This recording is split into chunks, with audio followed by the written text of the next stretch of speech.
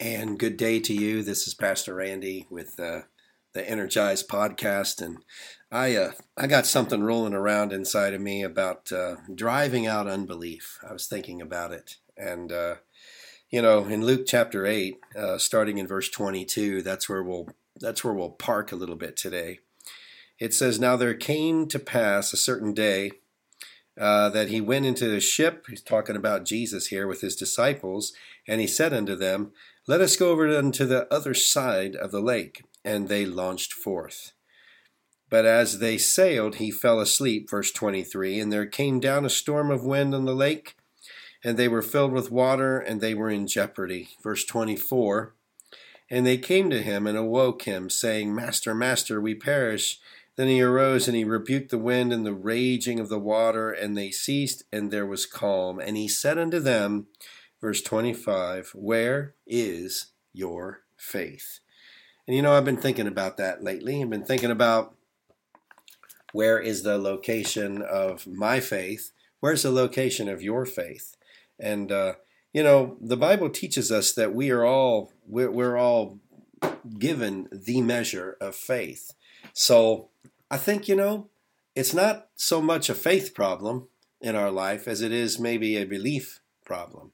That what we need to be doing is we need to be focused on driving out unbelief and filling our lives with what it is we do believe, and focusing on believing and receiving by faith in our life.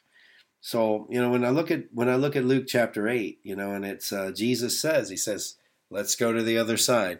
There are so many aspects of Scripture where Jesus tells us to go into all the world. Jesus tells us to do different things. And, when that go into all the world command, if you will, not a suggestion, but a command, is talking to me personally.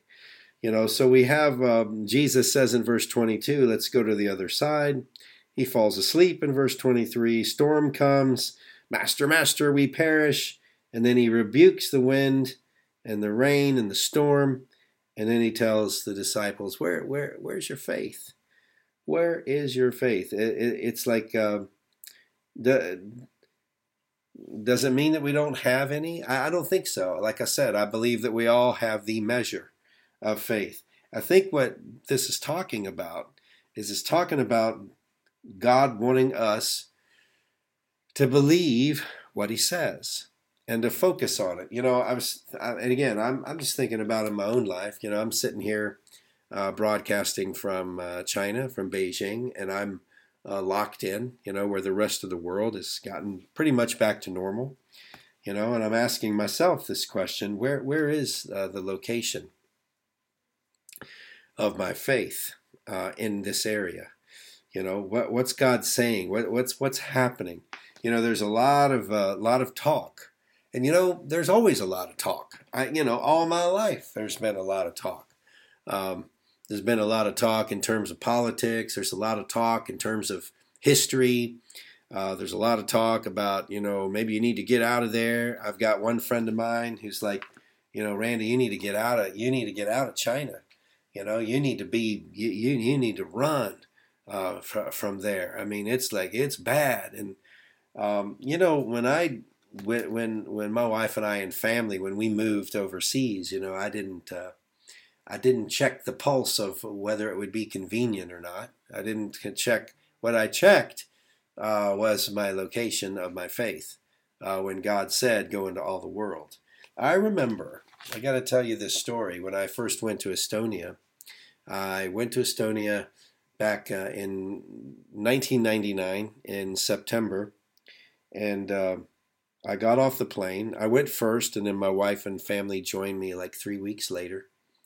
But I went there, and I got off the plane, and the person at the airport who was looking at my luggage said, "Where are you coming from?" And I said, "I'm coming from the United States." And he said, "Why are you here?" I said, "Well, I'm moving here." And he said, I'll never forget, he said, "Well, you can't do that."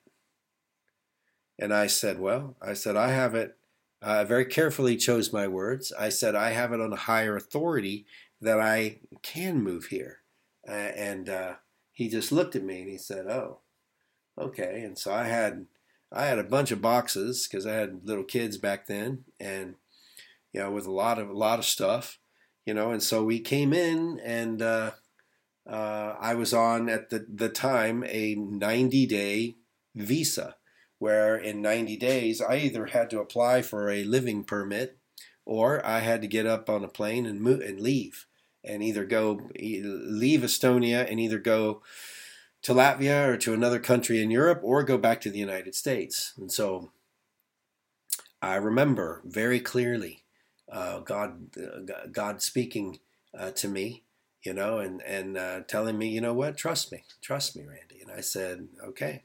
And at the time there was a quota. There were only like 2% of all people, 2% of all visas being issued would be foreign visas, and they had already reached the quota. And I prayed and I asked God.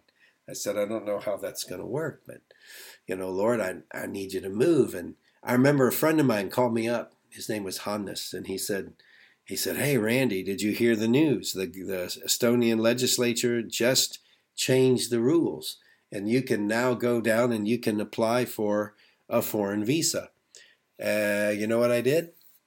Yeah, that's exactly what I did. I remember I was getting ready to go to a prayer meeting, and I thought to myself, I like prayer meetings, and I've been praying. I think I'll just go and fill out the application. And so I did.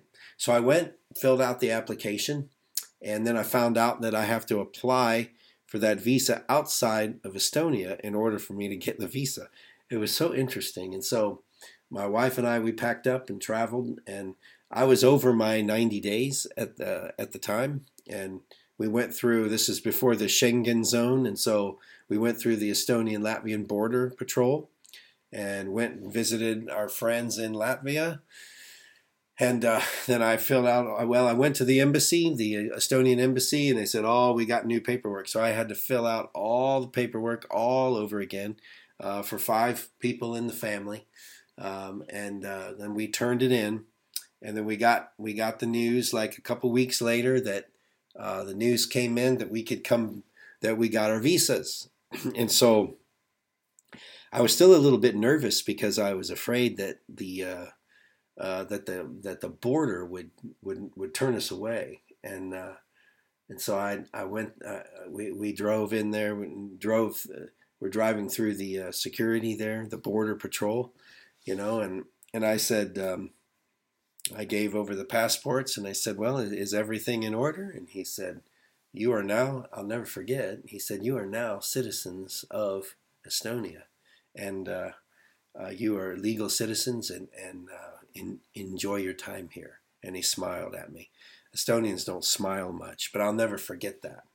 I had it on higher authority. It's like when I think about faith and I think about the location of it, I think we need to focus on driving out unbelief in our life. We spend a lot of time collecting information about news, about what's going on in the world, we study all kinds of different things. But one of the things that we need to be central about in our lives is we need to be central about the study of the Word of God as it relates to faith in driving out unbelief in our life.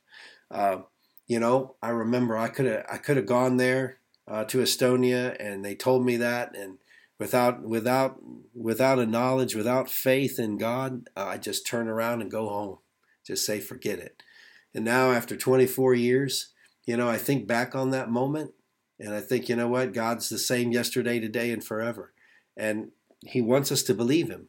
Ladies and gentlemen, whatever you're facing, whatever you're dealing with, God is ready to move for you. He's ready to move for me again. And you know what? I need Him to, because it's not over. It's never over. But I want you to see that God's ready to move. He is in that business of moving on our behalf. But we have to believe Him. So where is the location of your faith today? Is your faith strong in Him? Are you ready to continue to live for Him and do what God's called you to do? I sure hope so. I believe that that's where God's plan and that's where God's best lies for all of us. So thank you for listening to today's Energized podcast.